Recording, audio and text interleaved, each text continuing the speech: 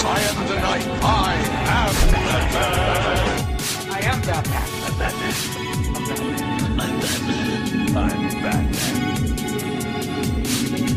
I'm Batman. I'm Batman. I'm Batman. I'm Batman.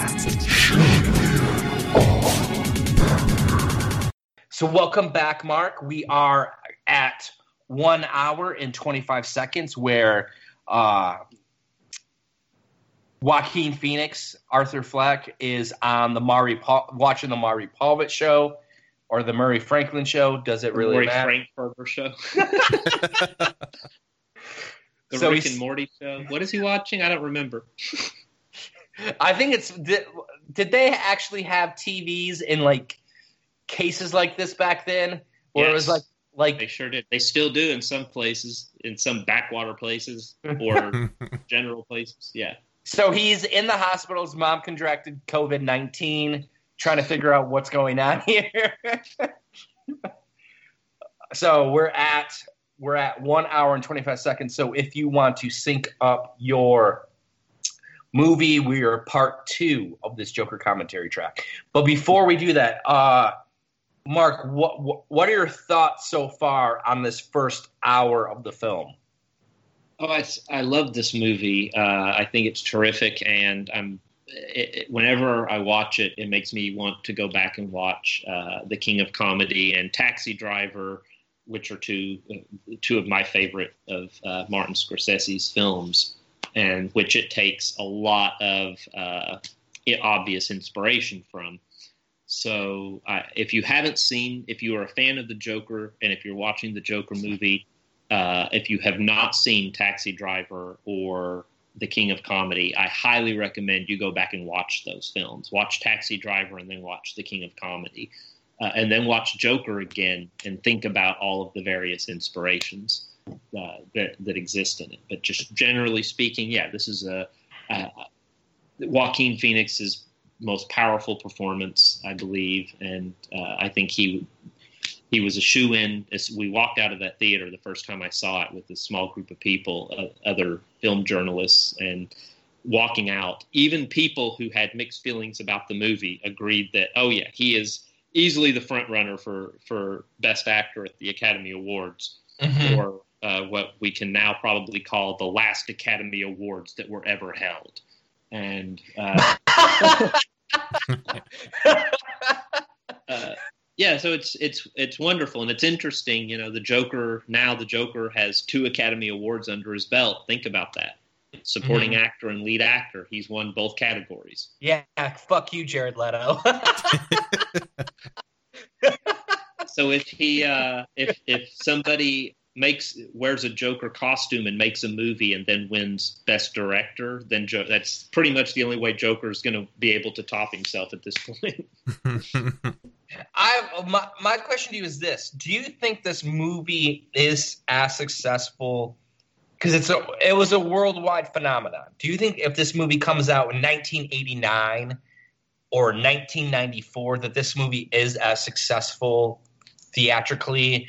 Obviously, it's critically acclaimed, but do you think it gets that same cachet if it were to come out earlier? It kind of feels like this film was set like right at the perfect time with all the undertones of the politics, of the social reform movements that are going on in the world.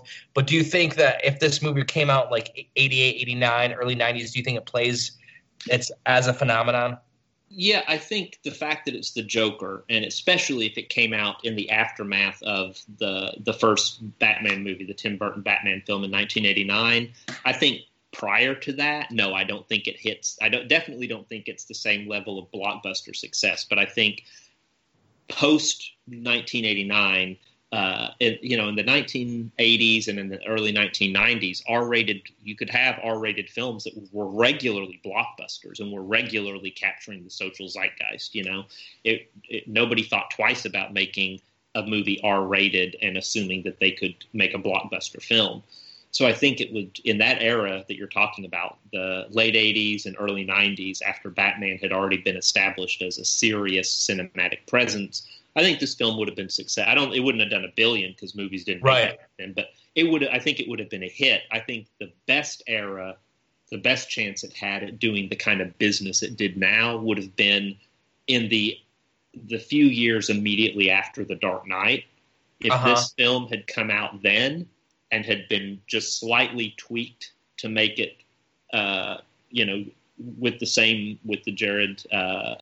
Heath Ledger Joker, then I think you're talking about $1 billion to $1.5 billion box office performance as well. But do you think Nolan would have allowed that though? Do you think Nolan would have allowed someone to take his seat? Because we all kind of know what kind of, because he put the kibosh on Bale being Batman and BVS and everything. So I just as much as I'd like to see that Heath Ledger version, I don't foresee Nolan. No, I think if Heath Ledger had not passed away, then I think if Heath Ledger were still alive, then we would have obviously gotten a Batman sequel much sooner because Nolan already wanted to make a follow-up with Heath Ledger as the Joker returning in a third film. And I think in that case, if somebody had come up with this and approached him, Todd Phillips or whoever had come forward and said, look, we've got this idea. We'd like to do this Heath Ledger movie. Here's what it is. Then I think it's possible that Nolan would have said, "Oh, sure, that looks really good," and and if Heath Ledger had played the role. But I definitely agree with you. There's no way Nolan would have allowed a separate movie of this sort playing off of his Batman films to have been made at that time. So it's weird that he's so it's the way it is. He's so entrenched. Isn't it weird to you that he thinks that Tenet is going to come out this year? In July? Yeah, it is what it is. It's hard to talk about. Things change, day to day practically. And at this point, and we're in a world now where, as we all know, every month has 10,000 days in it. So it's hard to know because July is about 25,000 days away. So in that scenario, we're living Groundhog Day. But I think it's fair to say that I think it's wishful thinking at this point. There aren't many places. This is a huge tangent, and I don't want to derail the conversation about the film, but I don't think I think anyone who believes that we're going to go back to normal and that movie theaters will be open, let alone that if they open, that audiences will flock to it, when more than 2/3 of the public thinks that we should not reopen right now and thinks that it's way too early and that things should stay on lockdown for the summer. If 2/3 of the public think that, what do you think is going to happen to your movie if movie theaters do open and your movie comes out and only 20% of the audience you would have got shows up? If Tenet opens in July and it only opens to $25 million, that's going to hurt. So it's better to sit that out, I would say. So and if you want more, I'm sorry to cut you off, Mark, but if you want to hear more about Mark's thoughts, especially on Disney side, he did just drop an article today. So make sure that you check that out. Where can we find that, Mark? Forbes online. If you go to Forbes.com/sites, SITES /Mark Hughes, then you can find that article. And I talk a lot about what I think the future of cinema, theatrical releases, and Warner Brothers streaming and Disney streaming. It's nothing. I don't believe anything's going back to the way it was. I think it's fundamentally changed forever. But I think it was going to happen anyway. Streaming was going to cause this. The pandemic has just expedited that process by several years. But it was already Disney's general plan was going in this direction anyway. It's not a secret. Everyone that could follow was going to try to at the point that it became apparent how much more profitable this model was. Theaters are still going to stick around. It's just, interestingly enough, if you're among the people that complain about, there's too many tent poles, it's too hard to find room in the theaters for smaller films, if you think, there's too many big budget movies, there's too many Disney movies, guess what? You're going to get your wish, because all of that's going to change forever. So in a way, it's going to go back to the model that used to exist before in the 70s. Except there'll be, IMAX and Dolby theaters will have the big tentpole releases, but they'll only be in theaters 2 to 4 weeks. And most of the theaters, you're not going to have as many Cineplexes. There'll be a few theaters, and there'll be a lot more room for smaller, mid-range budget films now. Yeah, so make sure that you are definitely checking that out on the interweb. Since you have time, and since this is a Bill Murray Groundhog Day that you're just reliving over and over again, just read it every day. Exactly. Thank you. I appreciate that. All right, so now that we have Kyle, any thoughts before we start this? Man, I thought I was only in quarantine for like 700 days, but apparently it's been a few thousand. I lost track of time there. I think what should happen is we should all have our own avatars, like in the movie Avatar, and we just live on this Pandora, and like that's just how we kind of move on with our lives. Instead of us, like, we just go into this, we go to sleep, we go into this weird like blue body, and then we're good. We're good to go. VR, dude. VR. Yeah, VR we're just gonna go live in the Tron interaction. Live in Tron. I would love to live in Tron World. Give me Tron World. Exactly. I'd like a bike. I'd like a bike, please. And also, could I please use my bike to build walls and kill other people, please? Thank you. Yes. And then can like my life's soundtrack just be Daft Punk? Blasting in the background. All right, we got to get going because if not, we're just gonna keep doing this. So we're at 1 hour and 20. We're 1 hour exactly 25 seconds into that. So Kyle, want to give the countdown? All right. So if you guys have your copies of Joker open at that time, we can resume in 3, 2, 1, go. His mom contracted the COVID. She's got the Rona. Yeah. This moment where he's seeing, I love this. The moment where it contrasts this with when he was in that comedy club, and then when he first saw himself on TV, his expression here and his realization, reality is starting to kind of break through the cracks of his delusion and his little fantasy world that he's been kept himself sequestered in. What is awesome too is he looks like the Neil Adams version of Joker. Yeah, good call. Like it's so weird. Like it's weird that and if we look at his like little nightstand, he's got the gun, he's got cigarettes, he's got his notebook out, smoked a lot. But make sure that when we get to that scene, Mark, when we get to that scene at the end when he shoots that dude or stabs that dude in the eye, right before he uses the cigarettes to make that smile in the wall. Yeah. So I just want to that's one little note that I wrote today before we started this. No, I like the clown masks. That there's the picture of the person in the clown mask on the cover, and that the clown masks are a little bit of a nod to the Dark Knight and the masks that they wear at the start of the Dark Knight, obviously. And then that Dark Knight mask was actually a mask that was replicated from the '66 show. Yeah. Oh. It was the Joker. It was from the original Adam West Batman TV series. Mm-hmm. I didn't know that little detail. That's actually really neat. He's like OCD about Thomas Wayne as well.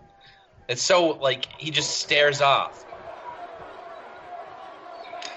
And now they're protesting the lockdown situation.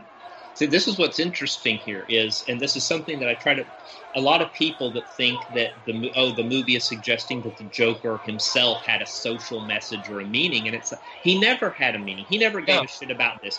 The point is that all these people interpreted him through their own filter of what they wanted and thought, and he thinks it's funny, and he's watching it on TV. Mm-hmm. To him, all he cares about is getting Thomas Wayne to admit something to him and to validate his personal feelings. And this whole crowd is there, and to him, in a way, they're chanting. It doesn't matter what they're there for in their own minds. For him, they're there supporting him, and that's all that matters. And he doesn't give a shit. He doesn't care about what their thoughts or their opinions on any of this is. Yeah, he's for the chaos. He's for the social breakdown of society. And like you can see as soon as he walks in, he's just laughing hysterically, but he's not like really he's not really showing that laughter, because if he isn't amongst a very violent crowd and there's all of a sudden there's just like this crazy dude laughing, it's going to make things unsettling for those people. But it's interesting to see like the social class and the different classes that was kind of brought up in The Dark Knight Rises kind of play a factor in this film as well. So yeah, there was it's once again we're seeing a manipulation we're seeing the combination of people who have suffered economic oppression and whose anger is out there, and that there are people willing to take advantage of both sides of that, Mm-hmm. who will take advantage of the economic anger, but who will also take advantage of the authoritarian tendencies and to persecute those very people who latch on to that message. It's like Fight Club, essentially. Mm-hmm. Yeah, you know, this guy comes along and says, "Oh, you've all lost your individualism. I'll give you your individualism. Just surrender it all to me and make me your Führer." And that's what it's all about. It's there's a common thread there about avoiding being conscious of and avoiding letting yourself just be someone's dupe and just join it. It's unfortunately very common. I love this scene as well as he's in the bathroom waiting for his father, which isn't his father. He's waiting for Thomas Wayne to and he's like playing it, like you can see he's like playing this moment in his, like in the back of his head, like how is this going to go? What's this going to be like?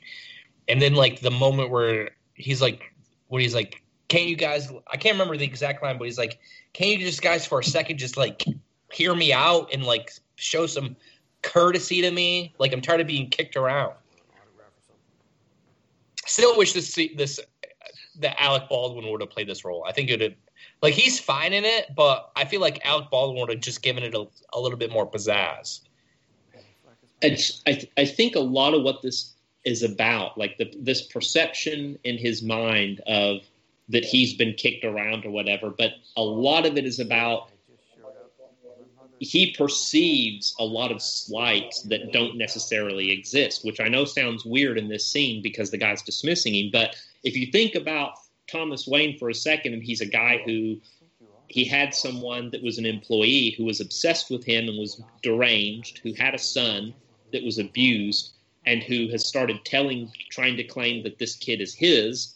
And then that kid grows up and comes and essentially sneaks in somewhere and confronts you while you're taking a leak in the bathroom.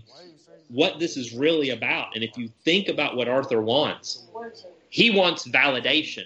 Mm-hmm. He wants someone what he wants is someone to validate him. That's what he wants. It's not about like this idea that he just wanted a father. He wanted someone to shower him. He wanted someone to give him affection. And that's, on one level, that's understandable. And we can sympathize with it. And the film, he's the protagonist. You have to sympathize with the protagonist of the film, at least on some level. But it doesn't make him right. And it doesn't mean that that you're sympathizing because his feelings are valid. And even what he's saying about wanting the love and that, he just wants a dad, it's not because it's about wanting the parental figure per se. It's about wanting validation for who he already is. Mm-hmm. He wants someone to say all of your anger and resentment is okay, and whatever you do is okay. You killed those guys, that's okay. You're acting this way, that's okay. Yeah, you enjoyed killing, you want the chaos, you hate the world, that's okay. That's what he wants. And a father figure is someone that he feels like, oh, you're obligated to give me that. You have to do that because you're my dad. You have to tell me I'm right.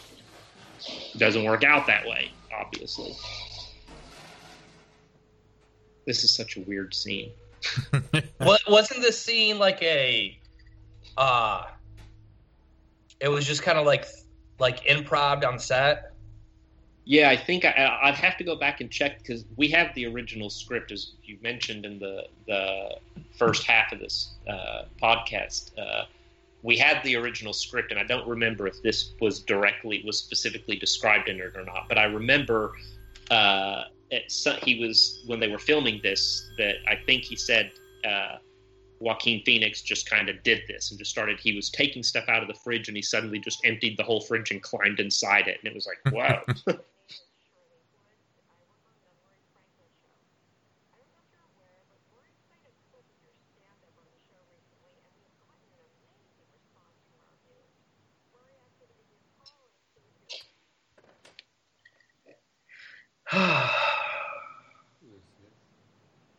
Shirley Woods, what a nice lady.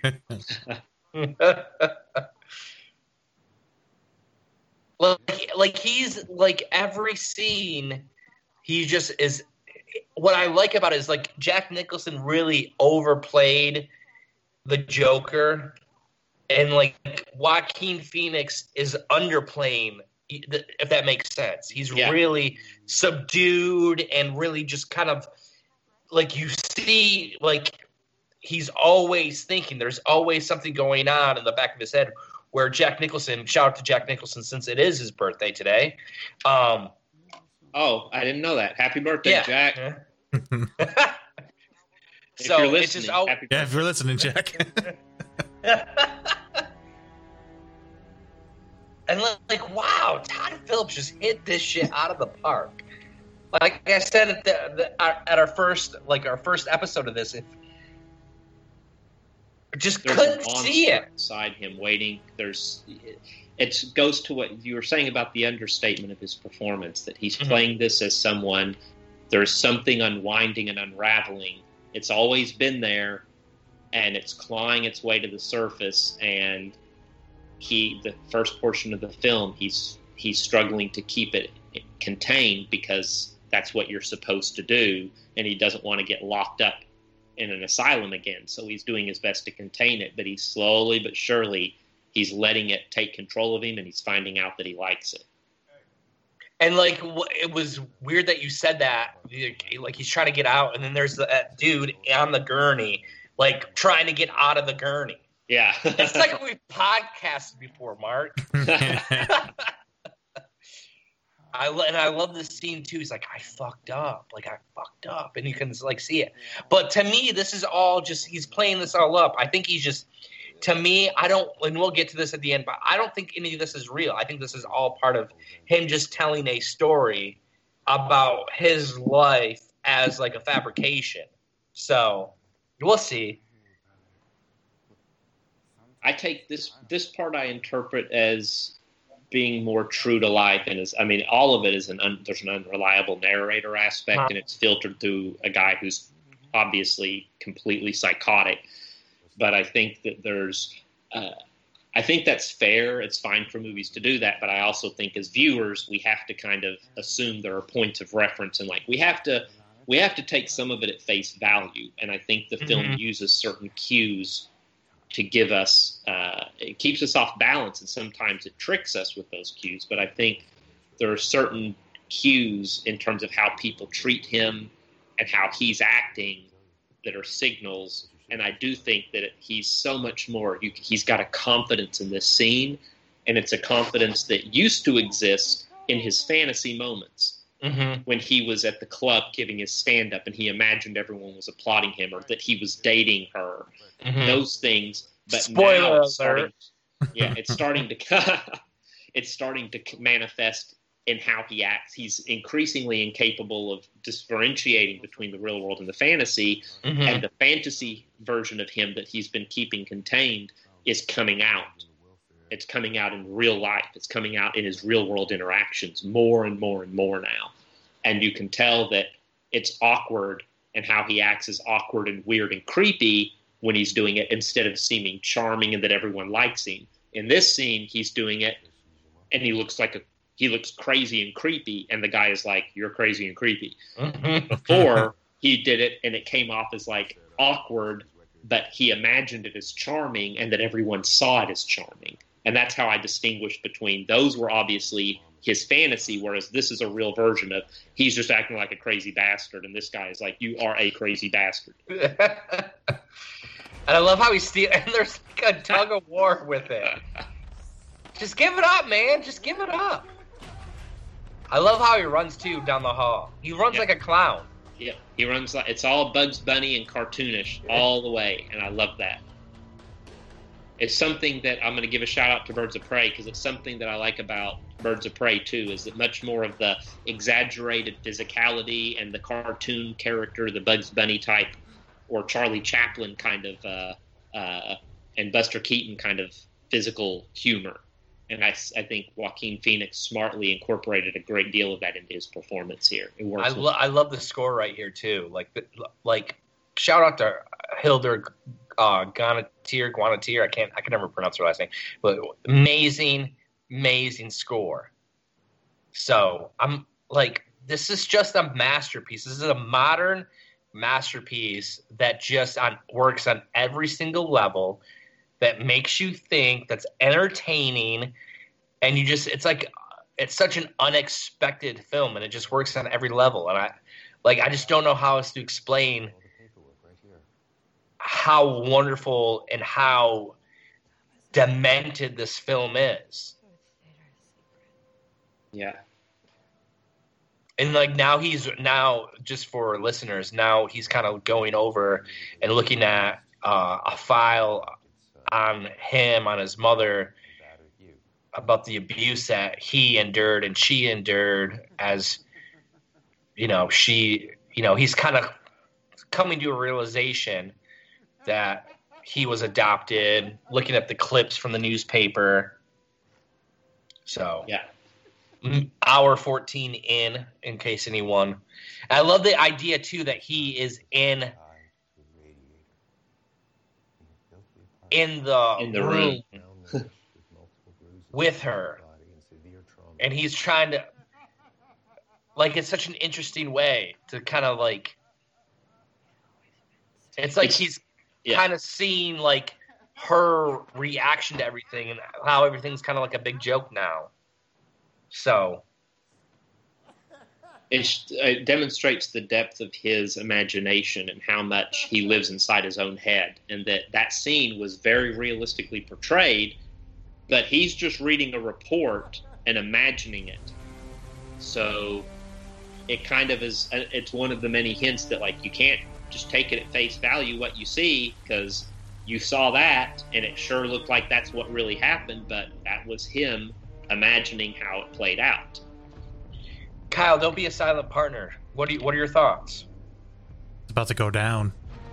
But no, like I sympathize with him. Like that's not anything anyone wants to experience. The realization that pretty much everything you thought your whole life was kind of a lie, and him having to come to grips with that amongst all this other horrible stuff that's been going on. It's definitely enough to lead him to the breaking point. It also makes you wonder, did he just not remember all that? Because he was, when you look at the age of him and what they were talking about, how old he was 4 and 5 years old, and that's pretty intense. Did he shut it out? Mm-hmm. Was he willfully denying the reality of what happened to himself? And then, his mother was institutionalized for years. Mm-hmm. Where was he? Well, he was taken away from her. How did he not remember that? Mm-hmm. Well, maybe he did remember that, and he just chose not to. Or it's just all lies. He's all just, and like in this, I don't know if this version was different in the script that you saw, Mark, but the script that I saw, like he walks in on, I can't remember her name, Zazie Beetz' character was like sleeping with someone, and like it freaked him out and pissed him off. But I like this version better. I like this version better because it's much more intense and creepy and uncomfortable and unsettling. Like, because that him walking in on her sleeping with someone else, having sex with someone else is such a cliched version. Yeah. But this works so much better, and I'm glad that they made this change. Yeah, this scene works exceptionally well, and to establish, like they give you the flashbacks of him remembering, oh, I was alone, but you arguably could have done this without showing the flashbacks where it reveals that he was by himself. Her reaction is enough to establish that that was all his delusion, and I think there's an argument to be made that it might have been better to leave it out, and that's, I understand completely and think it's valid that they put it in and that it's occurring to him it's his aha moment and admitting to himself the truth. Once again, the same as with his upbringing. Why did he not remember that he was abused? Why did he not remember that he was taken away from his mother and that she was institutionalized apparently for years? Well, how did he not remember his childhood? He wasn't an infant when this happened. Mm-hmm. So self-delusion is what it's all about, obviously. And now we're seeing the reveal of she's never really there. Yeah. And just the way that, Todd was able to do his setups and everything, with those reveals and how he was able to differentiate the differences instead of just having the next scene it just be the same kind of setup with the character in the same exact location. He kind of moved the camera around. I like those as well.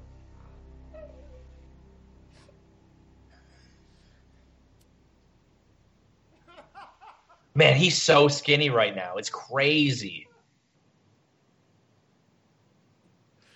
Yeah, he was able to grab those files earlier and run off with them. I like how much of he's so jittery, and in scenes where he's moving and touching his body, constantly aware of his own, he's not comfortable. He's so uncomfortable in his own skin, and he's able, as a performer, Phoenix is the way he twists and makes his spine stick out or his ribs stick out and stuff, making it look like this guy who's just, he's a bag of bones and he's uncomfortable and it's all the bones it's something else inside him, and that it's really, really masterful performance. To me, scenes like that really accentuate it. This scene's hard to watch too. Very, very, very hard to watch for me. I don't know why. There's something about Arthur, spoiler alert, killing his mother.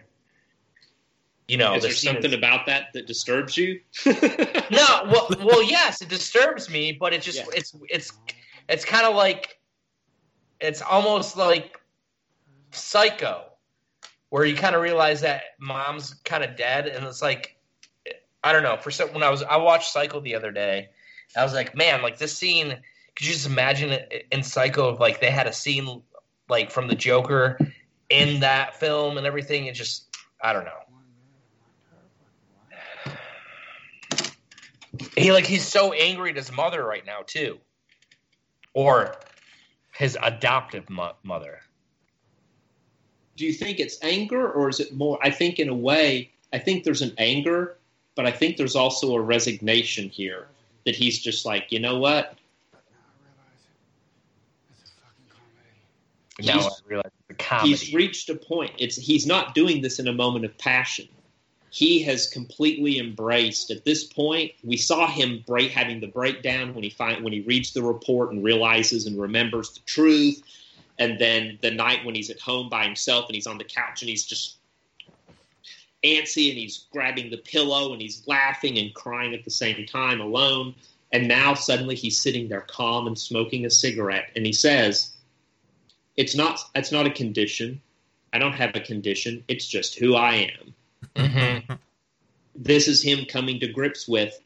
He's had his moment of calm, and he knows he just wants to kill everybody now. He's just going to kill everybody. That's it. That's who he is, because he's the Joker. I mean, the nurses here are horrible. They didn't realize that that her heart monitor was jumping and then all of a sudden just done. And this scene's unsettling too, how he he plays back on the old VCR and tries to mimic whoever this Justin Theroux character is. Yeah. Because that's who he looks like. Looks like Justin Theroux. He's trying to impersonate how a normal person acts, because he doesn't know how to act. He doesn't know how to act like a normal person. So he's watching another normal person, and how do you move? How does your facial expression? What does it's what a sociopath or a psychopath does to study normal people, to understand how to act normal and how to fool people into thinking they're normal. Except he has no idea that he's not going to fool anybody into thinking he's normal, because he's dressed like a fucking clown. Hey, Murray. Thank you so much for having me on the show. and he's like playing it back and back like the entire time, just how he's gonna act, how he's gonna be. It's amazing to me how many people, even fans of the comics, that when we talk about, well, I guess I'll wait till we get to the scene, but the references to the Dark Knight Returns, the comic, Frank Miller's comic, and that this is all that's what this is from. There's a lot of references from a lot of different, like the Dark Knight Returns, Batman the Animated Series, The Killing Joke. There's so many references. It's like it's like Todd Phillips and company just like, all right, here's all the great moments. Let's somehow work it in and make it like make it work. Do you think originally he was going on the Murray Franklin show to kill himself? Or do you Yeah, I think so. That's something I've wondered if that's what his actual plan was. That's what it seems to be implying here. Mm-hmm. I think that was his original plan, yeah.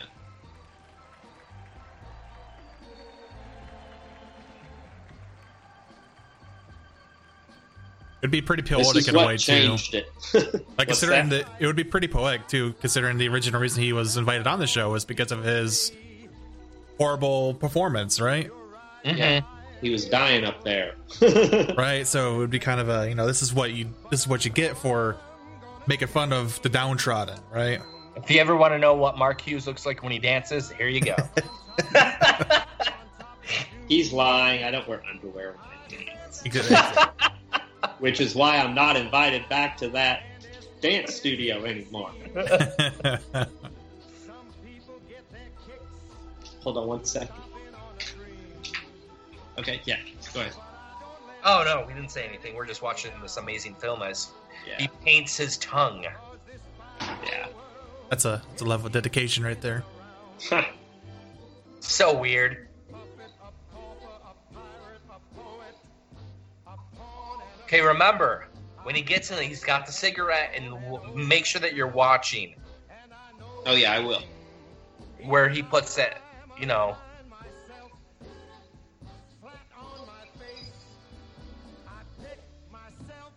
Do you think the makeup made him the Joker, or do you think he was the Joker before the makeup? This is the final transformation. He's putting the makeup on, and he's about to kill. And I think this is the final, this is him turning into. We're watching the whole movie's the transformation. Mm-hmm. But the persona, he's creating the persona now, and he's in the transformation. Physical transformation is taking place now. So the putting on the makeup is the monster finally coming out, breaking through his skin. Mm-hmm. So the wall where it has the light switch, that's where it's gonna be. So that wall that you see on the right, that's where he's gonna do the smile. Like, I know it's not like the most amazing thing, but it was a weird thing that I saw him do that I don't think anyone's paid attention to. Is that he's the clown personified. My mom died. I'm celebrating. What? Let's go. I mean, they got booze, so I guess it's a party, right? Such an this scene's unsettling too. Like, there's so many like just out there sequences. Yeah. And I'm just trying to I'm not trying to not have. All right, so there he goes. Yeah. And then so it doesn't show it, but it's like a subtle thing that when he moves, you can see it. See? Yeah. I've never noticed that before. I paused it. I was like, "Oh shit!" I think at some point you can actually see it fully realize it looks. Yep, there it is. Yeah. Good call.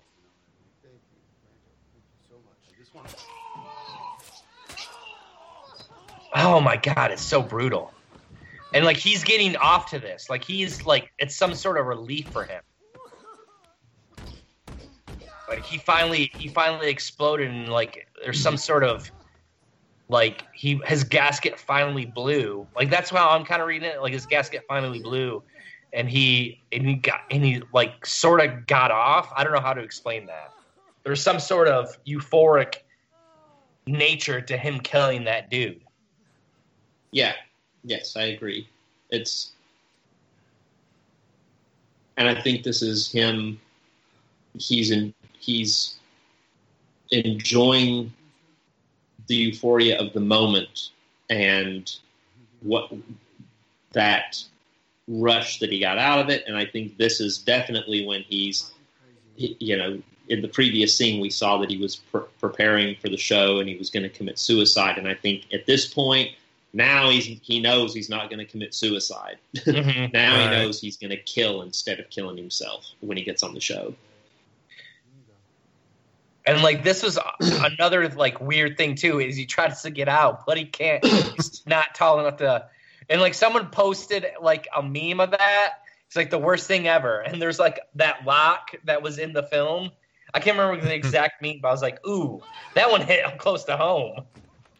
Yeah, this is Sean Gerber makes a great point about this scene. Whenever we've talked about it, that he thinks that the scene, in the movie, they have him say, "You were always nice to me," and he lets him go, and that it would have been better if he had not done that, if he had killed him as well, or if he had said he was going to let him go, but then when we see him leave his apartment, when he's leaving his apartment, we see that guy is actually dead in the apartment too. Mm-hmm. Because it's a small point, but like, see, he opens it and then he closes the door and says, "You were always nice to me." There's that, is he really going to do it or not? And by letting him go, I think it's the one moment in the film that I think that wasn't the right decision there, because it does falsely reinforce the notion that his killings are, up to this point, related to his sense of justice or injustice or people hurting him or wronging him. Mm-hmm. Mm-hmm. And I don't think that you want a Joker movie where he's perceived as you've just gone all in. That he's homicidal, he's crazy, he's admitted that he enjoys killing. We just saw him commit a murder where he got off on it. Mm-hmm. The right thing to do would be him to maybe think and say, "I'm going to let you go," but then looking at the guy, and then when he leaves, he just went ahead and fucking killed him too. That would have been the right decision, and I think Sean's absolutely right on that. And the famous dancing on the steps scene to that, I don't know who sings that song, but that famous song, and then it gets into the soundtrack. But I don't know, to me, that's the Denny O'Neil. Denny O'Neil talks about the Joker pretty extensively. And he says, the Joker might kill you, but he also might give you a bag of cash and have you on your way. So, I don't know. I see both points. I definitely see Sean's point. I definitely see your point. But, the Joker is unpredictable. And, you don't know what he's going to do. I agree with that totally. I just think that the one instance they have of him doing that is specifically related to, "Oh, you were nice to me, so I won't murder you." Right. And I think that's why I think if they were going to do that, it was fine to have him kill somebody and let somebody else go or whatever, but I just think the framing of it was a mistake, because it lends credence to those criticisms of the film that the movie, which I don't think those criticisms are ultimately true, because I think he's clearly portrayed as a complete batshit crazy guy who doesn't give a shit and who just enjoys, and he literally admits he enjoys killing. But it muddles that message when you show him actually letting someone go based on they were nice to him and they weren't somebody who hurt him, which reinforces he's only killing people who he thinks have done him wrong. The song is called Rock and Roll Part 2, by the way, by Gary Glitter, and a lot of people were upset about that song being used in the movie because he's a child molester, a convicted child molester. But for what it's worth, he lost all of the rights to that song, and he never gets any money for that song being used in movies. So, for what it's worth, that is, the song is very famous, and he has not been. It's been years. For years, he has not gotten anything from its use. If anything, using the song and him not getting anything for it and not getting a dime while he rots is kind of a fuck you to him in some way, perhaps. So for Poetic whatever it's justice. worth, people who thought it was bad that he was getting money or fame out of it, he's definitely not. Mhm. Who is this actor? I see him in a lot of stuff. I just don't know who that is. The one police officer. I love when he puts the mask on too, and he kind of like blends in with the crowd. I love the look, and like I think originally, Mark, we had talked about this. There'd be like many different Joker looks in this film, because I think that was kind of what was, our quote unquote sources told us, is that there were going to be, a couple different Joker looks. But I'm glad they kind of kept it to this one kind of Yes. look. I'm glad that, because I think we talked about it. I think you may have even hinted to me that was like not like this look that he has right now was not like the final version of what the Joker would look like. That was kind of like a Joker Begins, and like this at the end of the film he'd look slightly different or have a completely different look to it. So Yeah. This is crazy. They were filming this when we were in New York. I was there. I didn't ever say anything about it, but when my wife and I were in New York, actually, when they were filming this, and they had the parts of the area and subway area shut down. Shea Wiggum plays the cop. He's great. He was in Kong Skull Island, and he was really terrific in that too. And when he's eating after everything that's happened, and the guy's like, "What are you doing?" And he's like, "I'm eating."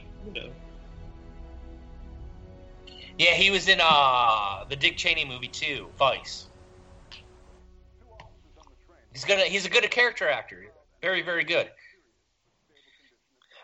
A lot of people would be upset, I'm sure, but I'd be perfectly fine if this was the Joker that hypothetically ended up in the Batman movies later or whatever. Mm-hmm. I'd be fine with the Joker who just, this is his look the whole time and this is his makeup. They could definitely do that with this film. They could have this version of the Joker in like a future Batman film with Robert Pattinson, the way that they kind of set it all up. They could actually do that too with Black Mask. They could do that with Black Mask. And I know at the end of Birds of Prey, he gets blown up. But remember, that is a story told by Harley Quinn. So you have the Joker, who is an unreliable narrator all the time, and you have Harley Quinn, who's an unreliable narrator all the time. So I don't think that movie is necessarily, because it's not from her perspective as much all the time. But you're right; there are moments where she's narrating, so arguably you could say that.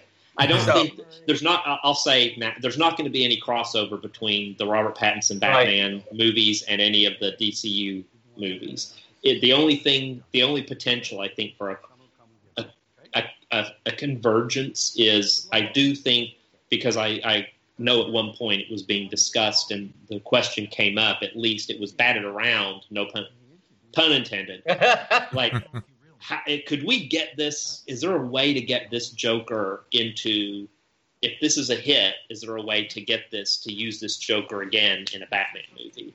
So they definitely allow, there's the doors open to that possibility. However much, I don't know if it's going to happen. I don't know how possible it will end up being. I don't know if Joaquin Phoenix or anyone would want to, but I assure you, it's been discussed. I know that there was a point when it was talked about. I don't know that it ever went beyond just executives and people talking about it among themselves, but and I know for sure there's the opportunity to, what the heck did I just do? Oh, cancel that. I accidentally tried to launch Hulu. There was definitely, my TV was like, "What's wrong with you? Do you really want to launch Hulu right now? You're watching a movie. Shut up." The door is open. It would not be impossible for that to happen. It'd be weird to see. Like, I'd be down for it, but is that something that Matt Reeves really wants to do? So you're saying that's the key. I don't think I would guess Matt Reeves has his own plans and ideas for the Joker, and since he's doing at least 3 movies in the series, he's going to do at least a trilogy, or he plans to at least do a trilogy. He has got to have his own ideas for it. So at this point, I don't think that there's going to be I think things have changed substantially, including because of the coronavirus situation and the delay, the fact that the Batman is now production's delayed on it. And I'll be shocked if any of the movies that are planned for 2021 meet their release dates, to be honest with you. So I expect it could end up being pushed back to 2022.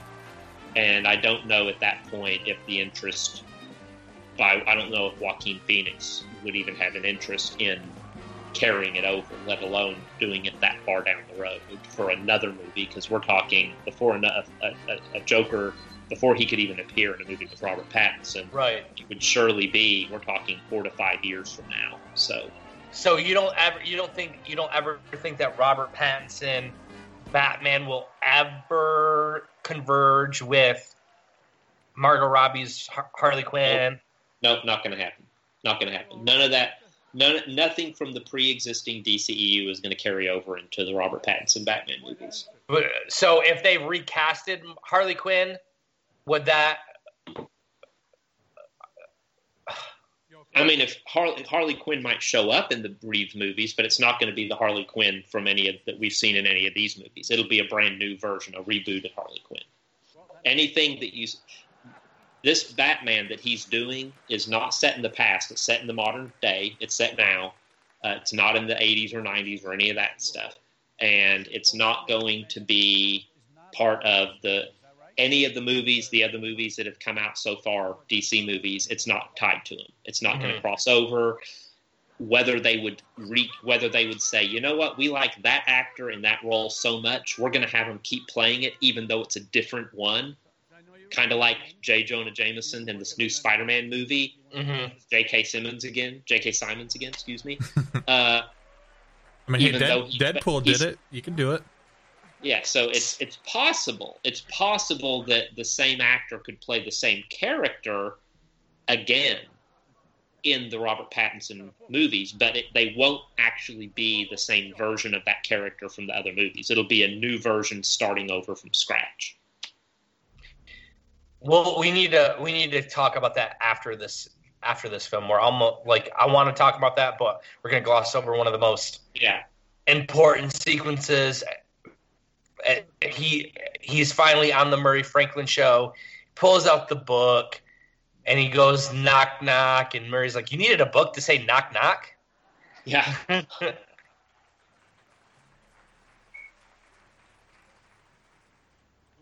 I like Robert De Niro is good in this movie, and no one gave him enough credit for this. I don't know why.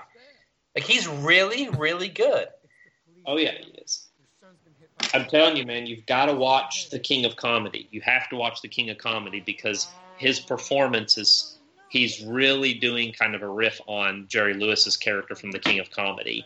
And that kind of, he's funny and he's likable, but there's a smugness to him too, and he's very much willing to get his own laughs at your expense. And he finally is about to reveal that he killed those Wall Street guys. And Mark Maron's character, his producer, is about to just cut this dude off, cut him off, and Murray's like, "No, nothing bad's gonna happen." So no, he doesn't get it. He doesn't get a lot of screen time in this, but Mark Maron is so freaking good. He's got to watch his comedy special on Netflix right now. It's so fucking funny. He's I listen to a bunch of podcasts that he's on. So he just shows up on Joe Rogan. He's got his own podcast that he does. He's on a bunch of different podcasts that I have subscribed to. So his life is nothing but a comedy. Let me get this straight. You think that killing those guys is funny? And the dialogue in this sequence is almost from the script that I've read. I don't know if it changed in your version of your script, Mark. It's pretty much the same. So this dialogue pretty much stayed the same. There was no real rewrites. So they pretty much had this. So. Yeah. Okay, I think. And I didn't understand when I read the script why Murray was why didn't Murray just cut this off? It's weird. So. Wait, say that again. What's that? I don't understand why Murray didn't just all right, let's just cut to the next guest. Police, come get this dude. Security. So, because if you're hosting a show and you're the kind of person that Murray is, and somebody's a guest on your show suddenly is like, oh, by the way, I committed those murders everyone's thinking about, and you suddenly realize, I think this is really the murderer, and they're confessing on my show, and I might have a chance to get them to say everything. Yeah. He's got him. He's just running. And of course he's doing it for ratings, but there's also the fact that he resents what he's saying, and so he wants to say something and respond. He wants to have an argument with him, but also there is arguably a point that if you've got somebody confessing and they're going off and they're saying everything, you don't know what he might do. If the police grab him and take him away, he might clam up and stop talking. So if you've got him talking, keep him talking. There's an argument for that. Although it obviously doesn't work out very well for Murray. I don't think so. I like the line that he gives too. Is like, no one's civil anymore. Like, to me, I'm like, oh, Twitter, Facebook, Instagram, no one's civil anymore. But there's an irony to this, because that's what I always remind people is the message isn't that he's right. The message is he's not civil. He murdered his mother and stabbed a guy in the head to death before he came on this show. And he's about to murder people. And he admitted he killed because he liked it, and he thinks killing's fun and funny, and he doesn't give a shit about any social movement. So when he's saying this, he's saying it to get a rise. But it's important to remember he's a psychotic, and what he says 1 minute to the next isn't necessarily consistent. And his idea of no one is civil anymore, when he is literally the most uncivil person in the entire movie. He's a mass murderer who wants to cause more mass murder. I love this sequence too, where he's about to go crazy, and he just comes. It's like a crescendo. It's like a crescendo, and it's always coming up, and it's coming up, and then it just boom. Didn't see that coming. Like, I knew it was gonna get brutal, but I definitely did not think it was gonna get that brutal.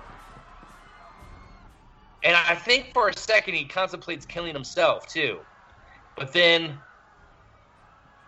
Yeah, he enjoys it too much. He empties the gun, and then he considers, and I think he does point the gun up to himself for a second again after he empties it into Murray. He just drops it down. Oh, that's what it is, yeah. Yeah.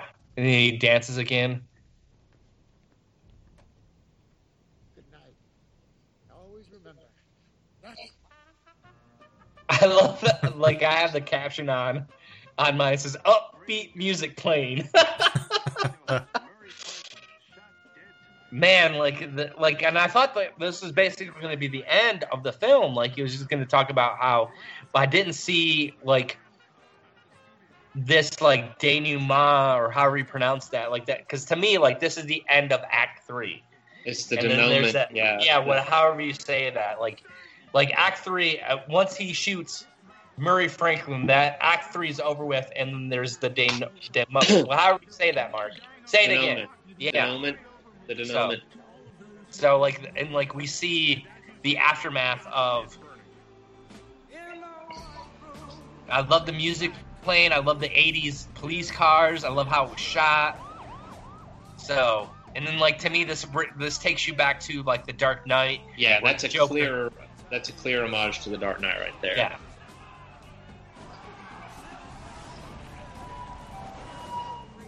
I really thought this movie was going to win Best Picture, to be honest. Like, I thought that was gonna be the huge upset. I didn't think Parasite was gonna win. I thought Joker, just because of how it was in the zeitgeist of everyone. Yeah, Parasite definitely deserved what it got and everything, but I definitely saw this being the dark horse film of this last year's Academy Awards. It's capturing the public's attention. It always comes down to the Academy and who the Academy voters are, and this is simply not the kind of movie that the Academy is going to award, especially with it being in the superhero genre still. So it is a movie of this sort. I think it had a lot of things working against it in that regard. I did not think it had was one of the top 3 contenders for Best Picture. That's not a commentary about my opinion of the film, because I obviously think it's great, but it wasn't going to have enough support among the more traditional older voters of the Academy. Like, I'm almost surprised they got nominated in the first place, just for that reason alone. I thought he was dead here, not gonna lie. Like, I'm like, oh shit, that's how this movie ends? Fucking kill the Joker again? Damn it, didn't we learn this after Jack Nicholson? Yeah, Kyle, I thought, I did not expect, I had Todd Phillips as an alternate for the nomination for director. He was my alternate. He was my first alternate. But I did not think he would get, when I did my predictions, I predicted all but him, and I did not think that he would wind up with the nomination. But I named him as, if one of mine is off and doesn't get nominated, then he's the one. But I thought it was, again, being a comic book film, I just did not expect that it would get that nomination. So it surprised in that regard, definitely. It overperformed in that regard. And here we see, we're about to see the famous Thomas Wayne murders. Now, do you think this is actually Joe Chill wearing a Joker mask, or do you think this is kind of like their own version of the Wayne murders? Well, it's definitely their own version of it, but it's still, I would argue, it's presumably Joe Chill. It's just a different version of Joe Chill. It's a Joe Chill inspired by the Joker. Whether it's literally true or not is the question. Also, the fact that he's wearing a Joker mask almost feels like it could be a throwback to Batman 89 in a way. Yes, absolutely. It's a reference to that. Yeah. Still understand why they did that. And we had Sam Hamm on our podcast. Did we talk about that, Kyle? About I don't know. I'm going to have to listen to that. I can't remember if we did or not. I know. The reason was pretty basic. They wanted a direct connection. They wanted the connection between Batman and the Joker, and they wanted Batman's motivation in their fight to be. They wanted the revenge aspect. It was just a simple. Well, how much better? This guy's father died and mother died. Well, what if the villain's the one who killed him? Oh yeah, okay. It's easy to see how they got from point A to point B, even though it doesn't necessarily work for us as fans. Mm-hmm. When you're talking about that, and the performers, the actors who played the roles had the age difference to allow that to be the case. So it's like, well, if we're going to have Joker be a gangster anyway, and he's, a good 20 years older than Batman, then why not? Mm-hmm. I can see how they got there, even though I didn't. It's fine as one version of it. I just don't care. I prefer it not. The moment where he kind of rises up onto the cop car, to me, is another homage to The Dark Knight, where, if you remember, when the Joker pops out of the upside down semi truck and kind of like raises up, like, to me that was like another. I know I'm reaching here, I'm stretching that, but to me that's kind of like another, like, very, very, very subtle, like, to me, nod back to The Dark Knight. So this is the final. I think this is the final transformation moment right here. I think in the script. He's the Joker. Now he is the Joker. Mm-hmm. This is the Joker. In the script, it definitely says, like, now he's fully formed as the Joker. I'd have to go back and this with the blood, his mouth and his nose all busted, and then him smearing the blood. It was the alternative, the alternate version of the cut smile, kind of, Mm-hmm. in a way. It was the creation, that creation moment, in a way.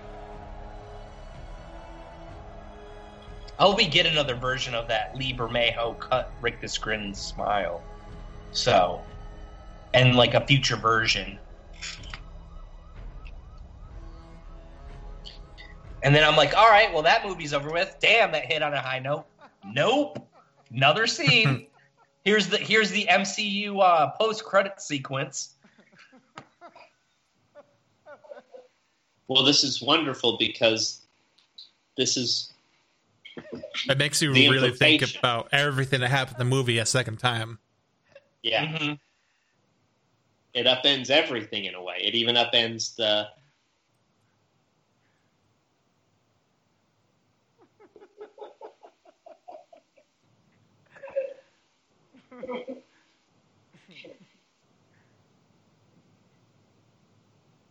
So what do you think, Mark? Do you think he made it all up? He's the unreliable narrator? Or do you think like this is like everything that we've seen happen in this film happened? Like it was a real, true story? Well, he's obviously... I love that, by the way, that there was a Wolfen poster on the wall there as it pulled back. I love that movie. Great movie. When he says, I was thinking of a joke, and then this part, here it is. You wouldn't get it. Get it. The joke is he created Batman instead of Batman created him. That's, I think, a strong implication there. And I think there's an implication of a loop here as well. The fact that the time on the wall on the clock, remember at the start, he's talking to a woman who is potentially an older version of the same psychiatrist. Mm-hmm. And she asks him, do you remember why you were locked up last time? And they never answer the question. You just see him in a straitjacket banging his head on a wall in this asylum. And they're playing that song, That's Life. Mm-hmm. The question is, so it's like, well, if this is him locked up, and then there's a lot of implications going on here and a lot of uncertainty about it. You notice his bloody footprints, so he seems to have potentially killed her. But did he kill her? Or is that symbolic of all the death that he left behind and he's leaving a blood trail in his wake? There's a lot of questions, but then they're going to come chase after him. Mm-hmm. Is it suddenly the light and it's all the bright light shining? Is this his fantasy? He's living in a movie in his head.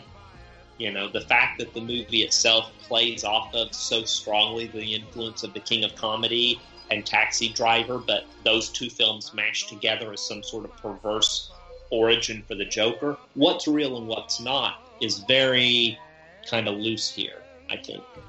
Mm-hmm. Kyle, thoughts? Do you think that this was all made up in his head?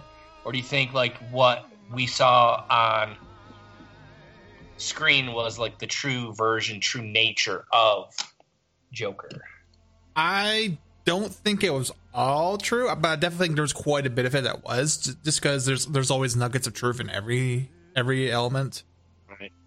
I agree. As far as, you know, what parts were actually fabrications that he kind of made up, that it's definitely a lot more difficult to say. It was something that would require a lot of thought, a lot of rewatches, etc.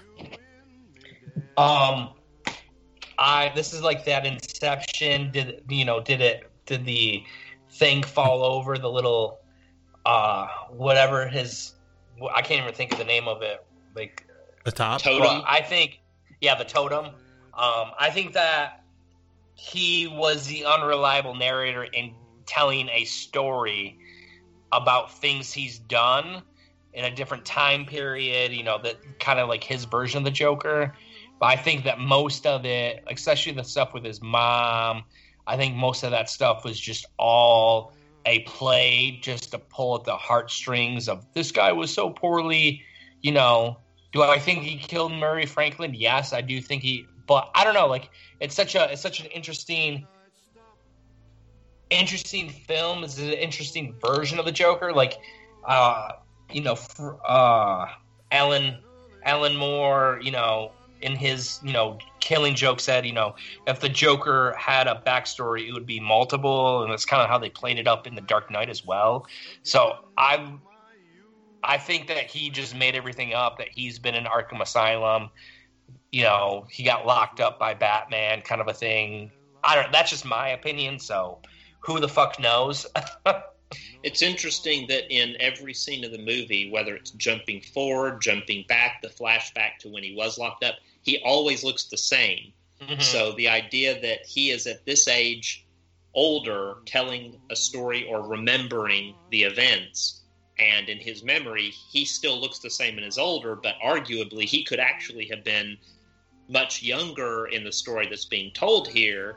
We don't really know. We don't know what happened when. I very much agree that he probably took bits. Some elements are true, some aren't. It's filtered through how he remembers them, how he tells himself, the story he tells other people.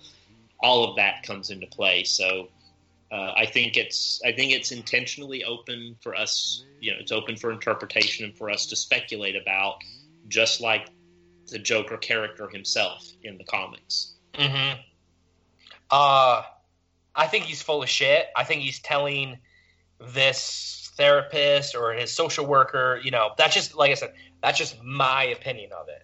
Like, there is such, like, and that's what is great about this film is it's open to interpretation. And, like, that is what I love about cinema.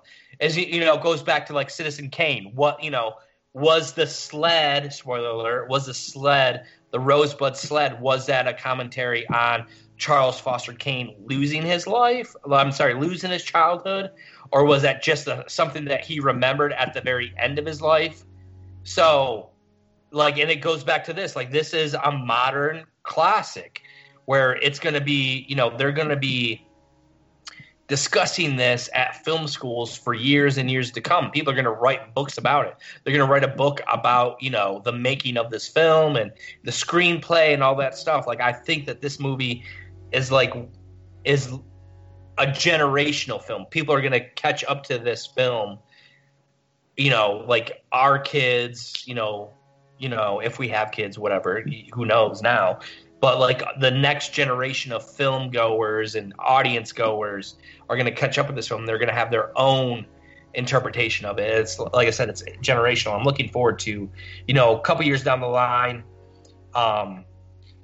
So to see kind of where this, and I don't know, did Todd ever I think Todd finally came out and said that it was kind of like he was the unreliable narrator. I don't know. I can't remember exactly what he said.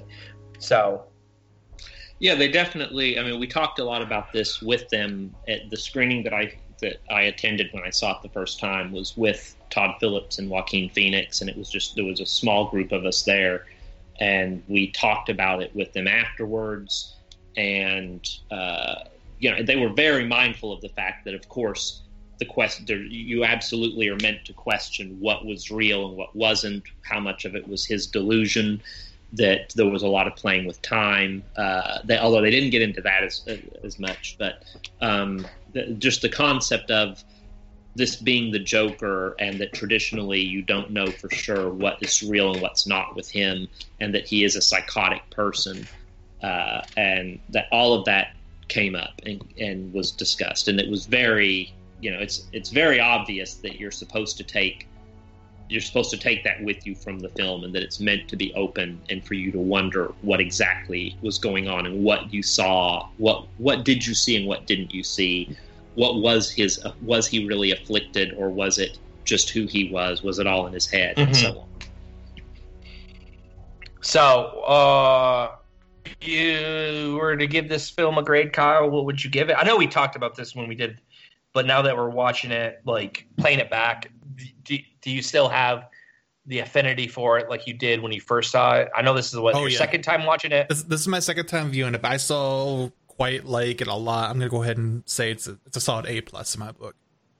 Masterpiece, so A+ for me. So the script's strong. I'm looking for plot holes. Can't find any. I'd give it an A. I think the story. What's really transcendent to me in this is the performance by Joaquin Phoenix, the cinematography, and the score. Those are the three things that really elevate this movie to me. I think regardless of what anyone feels about any other aspect of the movie, I have a hard time imagining there's anyone out there that would seriously argue that the performance, the cinematography, or the score were not terrific and really great. The direction too, like Todd Phillips doesn't get enough credit because he is considered a comedy director, but he delivers. Like he had to, sure. He had to get, pull out a performance from everyone. It just wasn't Joaquin Phoenix. Robert De Niro was strong. Mark Maron was strong. The supporting characters were strong. Like, he was able to pull out. Like, he kind of set this up. Like, he did a masterful job. And I'm seriously impressed. Like, I could see him like really take, on a Batman film at some point, or like another superhero film. Like, obviously, I don't think he would do that. I think he kind of wants to do something completely different. Maybe he goes back to his comedy roots. But like, damn good job. Like, I'm impressed. Yeah, I think this was definitely a good job.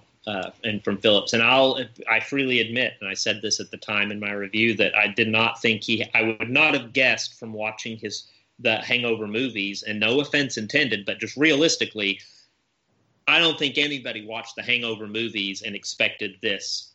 No, it's just the same thing with George Miller. You don't watch George Miller's previous Mad Max movies. They don't prepare you for what he accomplished in Fury Road. It was a completely different level of filmmaking. And I think that's true of this. I understand that there are people who would say, if you see Taxi Driver and you see The King of Comedy, this movie is so heavily inspired by them that there are people who, and I'm not saying I agree, and I don't agree with them, but there are people who make the point that if you're taking that degree of influence from other movies to such an extent, and you have somebody like Joaquin Phoenix that you have admitted you allowed leeway to alter and just do their own thing and improvise a lot of their performance on screen, and someone who already is such a great performer to begin with, that it does make the job a bit easier for you as a director, possibly. And again, I'm not saying I agree with it. I'm just saying I do understand why there are people who would make that point, that if you've got Joaquin Phoenix and you're watching Taxi Driver and King of Comedy, and then you're just essentially trying to recreate that kind of thing, that it's hard to judge just how much you can really say this was a unique, pure director vision of its own. That's just inherent. If you're going to take that degree of influence from other films, it blurs that line between your creative vision and the creative vision that you have heavily used and aspired to. That said, I personally think, look, dudes, Todd Phillips made a movie that is this an equivalent of what if Martin Scorsese made a Joker movie? Yeah, this is the equivalent of that, and I don't know that Martin Scorsese would have made a better film. So take that as for what it's worth. But when it comes to the question of how good Todd Phillips' directing was, I think that speaks for itself. And the script was a terrific script as well. So kudos all around. Definitely one of several great examples of wonderful filmmaking and cinema in the DC world of film. So yeah, that's going to be it for whatever episode this is, Kyle. I forgot. Like, we're in this time continuum that just never 80 billion. 80 billion, yeah.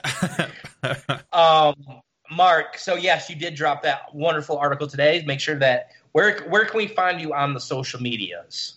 You can. I've pretty much left Facebook, so it's kind of become a vast apocalyptic wasteland there. So you can find me on Twitter if you dare at Mark Hughes Films. I don't know that I recommend it because I don't just talk cinema there. I rant a lot, but you can find my film opinions and my thoughts on movies at Forbes. If you look at Forbes.com/sites, that's SITES. /Mark Hughes, HUGHES.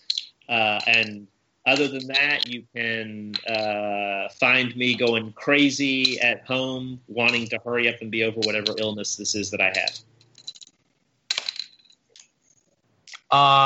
You know where to find us on our Twitter, Shanlin on Bat, Batman Shanlin, Kyle. Looting Kyle. Thanks for having me on the show, guys. Thank you. Oh, you're welcome. Appreciate it. Always a good time.